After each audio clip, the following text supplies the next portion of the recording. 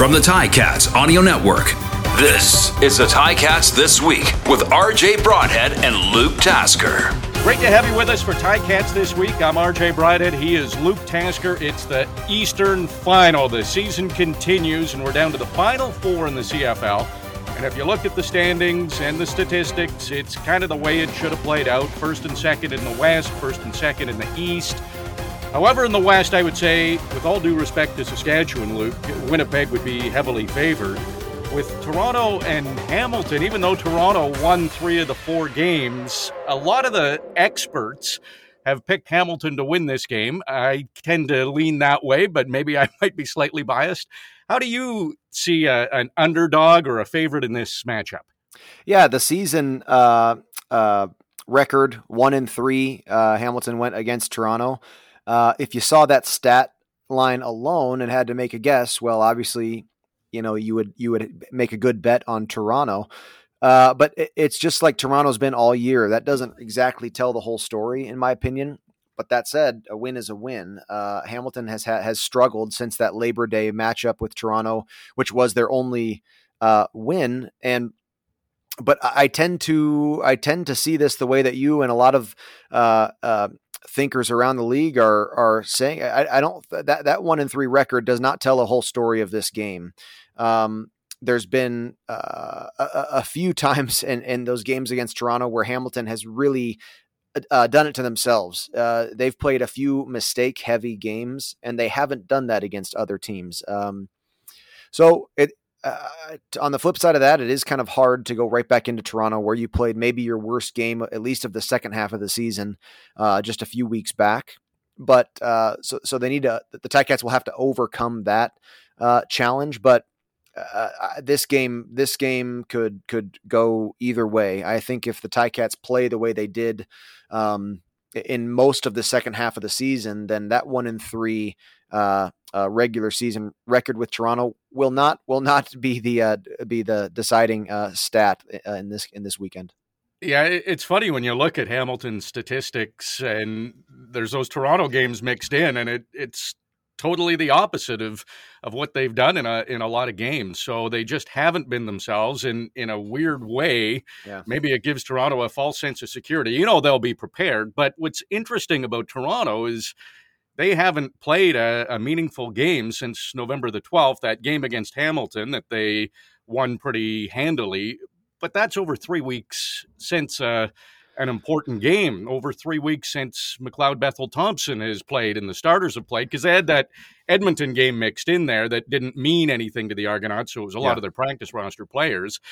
Do you think that's a factor at all, where the Tiger Cats have been up top level, they have to win, they're desperate, and Argonauts haven't felt a game like that in close to a month? Yep, and that game against Sask for the Ticats end of the season, yes, it ended up not being meaningful, but the week of prep was meaningful. They didn't know till the night before that they were going to be able to have their spot as second place in the East locked, without that game. So, yeah, that Sask game almost seems like it actually played out to be kind of meaningful on its own. And so it's very different. And I go back and forth about this. I think it's silly to make a case that the bye week, that's impactful, and mostly, it's physically. These guys have gone through a very long season, so that bye week is great. That is a real bonus to the team that gets that.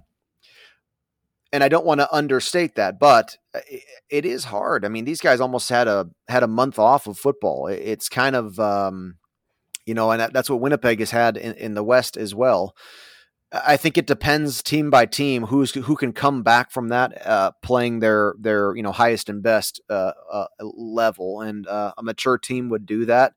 But there's a challenge of its own there. I think it's not impossible that you actually, you get a little bit, I don't know, out of that game mindset. You get in that rhythm every week, you get back into a game. And when you take this long of a break, it just depends. I want to say. So, if you could pick before the season, you're going to take a bye week. You're going to take first place, no doubt about it. But that doesn't mean there's not a few challenges to overcome in that when you're in that seat as well. And we'll see how Toronto, especially in the first quarter, how they come out and start this game.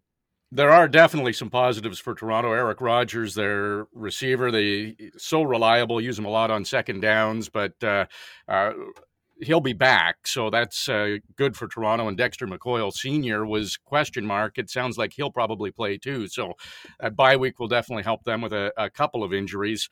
I'm convinced, Luke, that teams can't run the ball against Hamilton. The defense just keeps proving it. The 29 yards they held William Stanback to was phenomenal. They were aggressive. They got after Trevor Harris. This defensive line, I thought it was their best game of the season. What did you think? Absolutely. I think they defined the Eastern semifinal. So, and it was an interesting sort of epic. Those 4 quarters for that D-line was interesting. They had those 2 actually costly penalties on the first drive. Dylan Wynn, in fact, was the penalized player both of those times, and it looked right off the start of the first quarter, the D-line was sort of weighing down the Ticats, and by 4 quarters later, 3 hours later, it was the D-line who had really sealed the deal for the Ticats. They forced, I believe it was 4 turnovers in the backfield. They had sacks all around. They ended the game with a final big sack, which was Dylan Wynn, to sort of put the nail in the coffin and sort of confirm his positive impact on the game. And they've been an impressive unit all year. Those guys controlled the flow of the game. We've talked all year that defense has had a knack for stealing back momentum in moments where it appeared like the opposing offense was starting to pick up speed a little bit. Oftentimes in the form of a turnover, they've had a knack for doing that in a very timely way. It was hands down the most outstanding player was the front 4 for the Ticats. You mentioned Dylan Wynn. I talked to him about those penalties. He said, hey, that's on me. I can't do that. I hurt my team. And he said, but it was good because then he knew what the protocol was from the referee. And he mentioned Montreal got called a couple of times for it too. So it kind of gave him perspective, and he had to adjust his game. And that's, great players never point a finger. They put it on themselves, and he made an in-game adjustment and was terrific. And I told him about you too, saying when he had that fumble recovery that I said, Luke said Dylan Wynn is the last guy that you want to get into an arm wrestle with over the ball. And he laughed and said he almost lost it because Julian Hauser, when he got the big 45-yard fumble return, he was trying to get up and run with it. And remember, it was close. Yeah. It was close. Yeah. It looked like he might have lost it just before the whistle. That's funny. Yeah. And, and he is a guy who's going to, put the blame on himself and give the credit to his unit, but he really did stand out in a personal performance after that first drive of the Eastern semifinal. Yeah, and Montreal got a field goal on that first drive, and it was a slow start for the Hamilton offense, but the defense, the 6 sacks, 2 for Dylan Wynn, 2 for Ja'Gared Davis, Julian Hauser had 1, so that defensive line was fantastic. The offense, 206 net yards. Don Jackson, not a huge factor. 3 receivers with over 50 yards, which was good. But Stephen Dunbar targeted 4 times, didn't have a reception. It's not what we've seen from this offense over the last couple of months, really, since that 2 Toronto games ago where Jeremiah Masoli started putting up some big numbers. They were the benefactors of some short fields. Are you concerned at all about the offense heading into the Eastern Final? No, and I think you touched on a key point there. If you and I were in the booth at the end of the first half, the Ticats had a comfortable lead.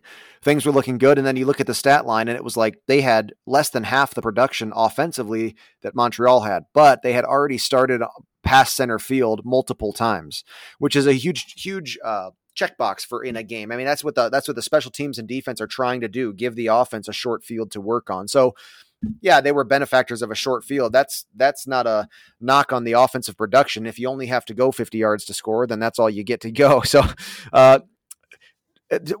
interesting about the Stephen Dunbar Jr. His the semifinal game for Dunbar Jr. We did see a number of missed chances, whether they were overthrows, whether they were miscommunications as to the depth of routes, whatever. We're not privy to that knowledge, but there were some missed opportunities.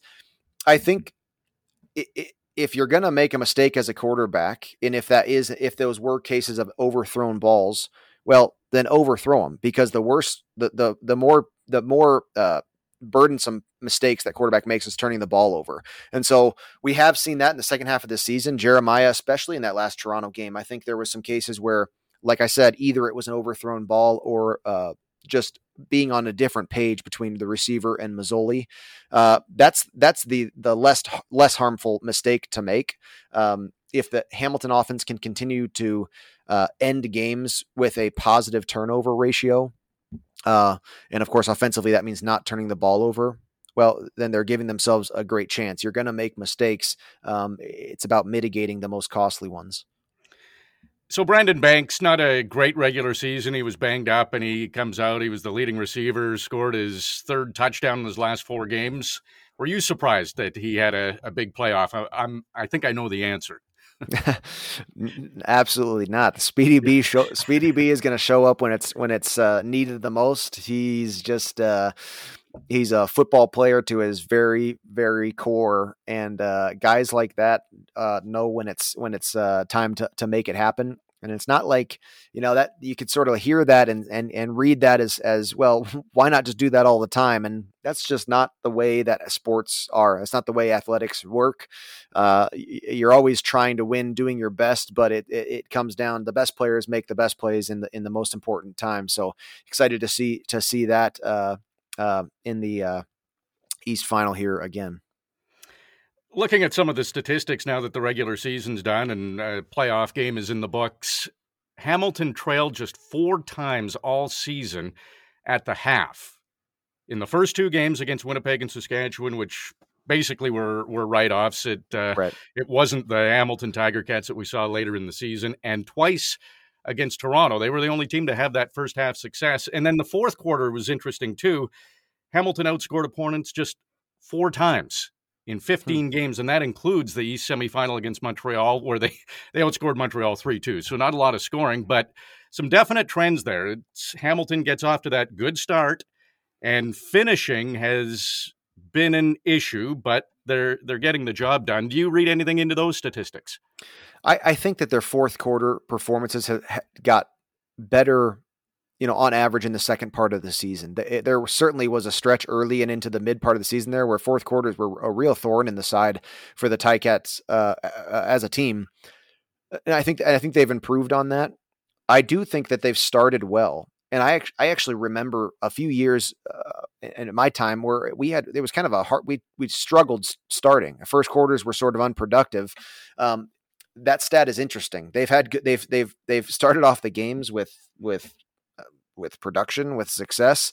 The CFL is not an easy. It's not an easy league to keep that a tight fourth quarter lead intact. It's just not. As teams start to open up and play 3-down football, and then the last 3 minutes never seem to end. It can be hard to. It's hard to do. So we have seen a couple times the Ticats struggle with that. This 1 week ago in the Eastern semifinal was an example of where they've come, I think, on that fourth quarter stance, especially defensively. I mean, really, really tightening down and not playing overly defensive, to use a bad term there, but they were still aggressive. They still brought blitzes. That front four, like we talked about, was impactful through the fourth quarter. And I think when Hamilton's been at their best, they've stayed aggressive both offensively and defensively. The only time Hamilton was shut out in a half was the last game against Toronto, so we'll definitely be keeping an eye on that on Sunday to see if the Tiger Cats can get off to a better start. That really, really hurt them in that game. They dug a hole. I'm fascinated to see how this East Final plays out. I really liked the Tiger Cats game against the Montreal Alouettes. You look at the record, Toronto, 2 of those wins were by 1 point, and those games can go either way. So going into Toronto, where they've been perfect, haven't lost this year at home, the Argonauts, what are you looking at in this game? What are some keys, and what are you expecting? The last game in Toronto, one of Hamilton's worst performances of the year, would have gone so different if a few of those plays would have connected in the first quarter. Things would have shaped up very, very differently. So two things here. We need to see offensive production in the pass game for Hamilton in the first half of this game. On the flip side of that, if Hamilton can continue to be as stout against the run as they have been, and the reason that I point that out is if you force teams to go through the air, that front four makes for quick forced decisions from quarterbacks. They collapse pockets quickly, and I do believe that there is no better secondary in the CFL than the Ticats secondary.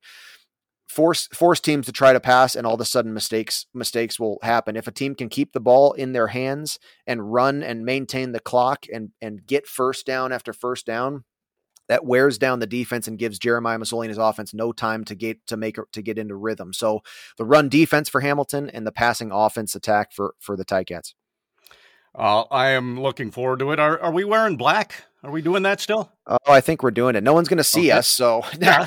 No one will know. But our part. For you listeners, just know we're going to be blacked out in the booth. Don't worry about it. We got it covered. Hopefully, we see lots of Tiger Cats fans at BMO Field in Toronto, and it's the East Final, a chance to make it to the Grey Cup. Of course, it's at Tim Hortons Field. We all know that, and the Tiger Cats would like nothing better than to be there and snap that Grey Cup drought that's been going on for way too long. So, Luke, I can't wait to see you Sunday. I can't wait for the game. It is going to be exciting, and one win away from the Grey Cup. It's right there. It's all culminated to this.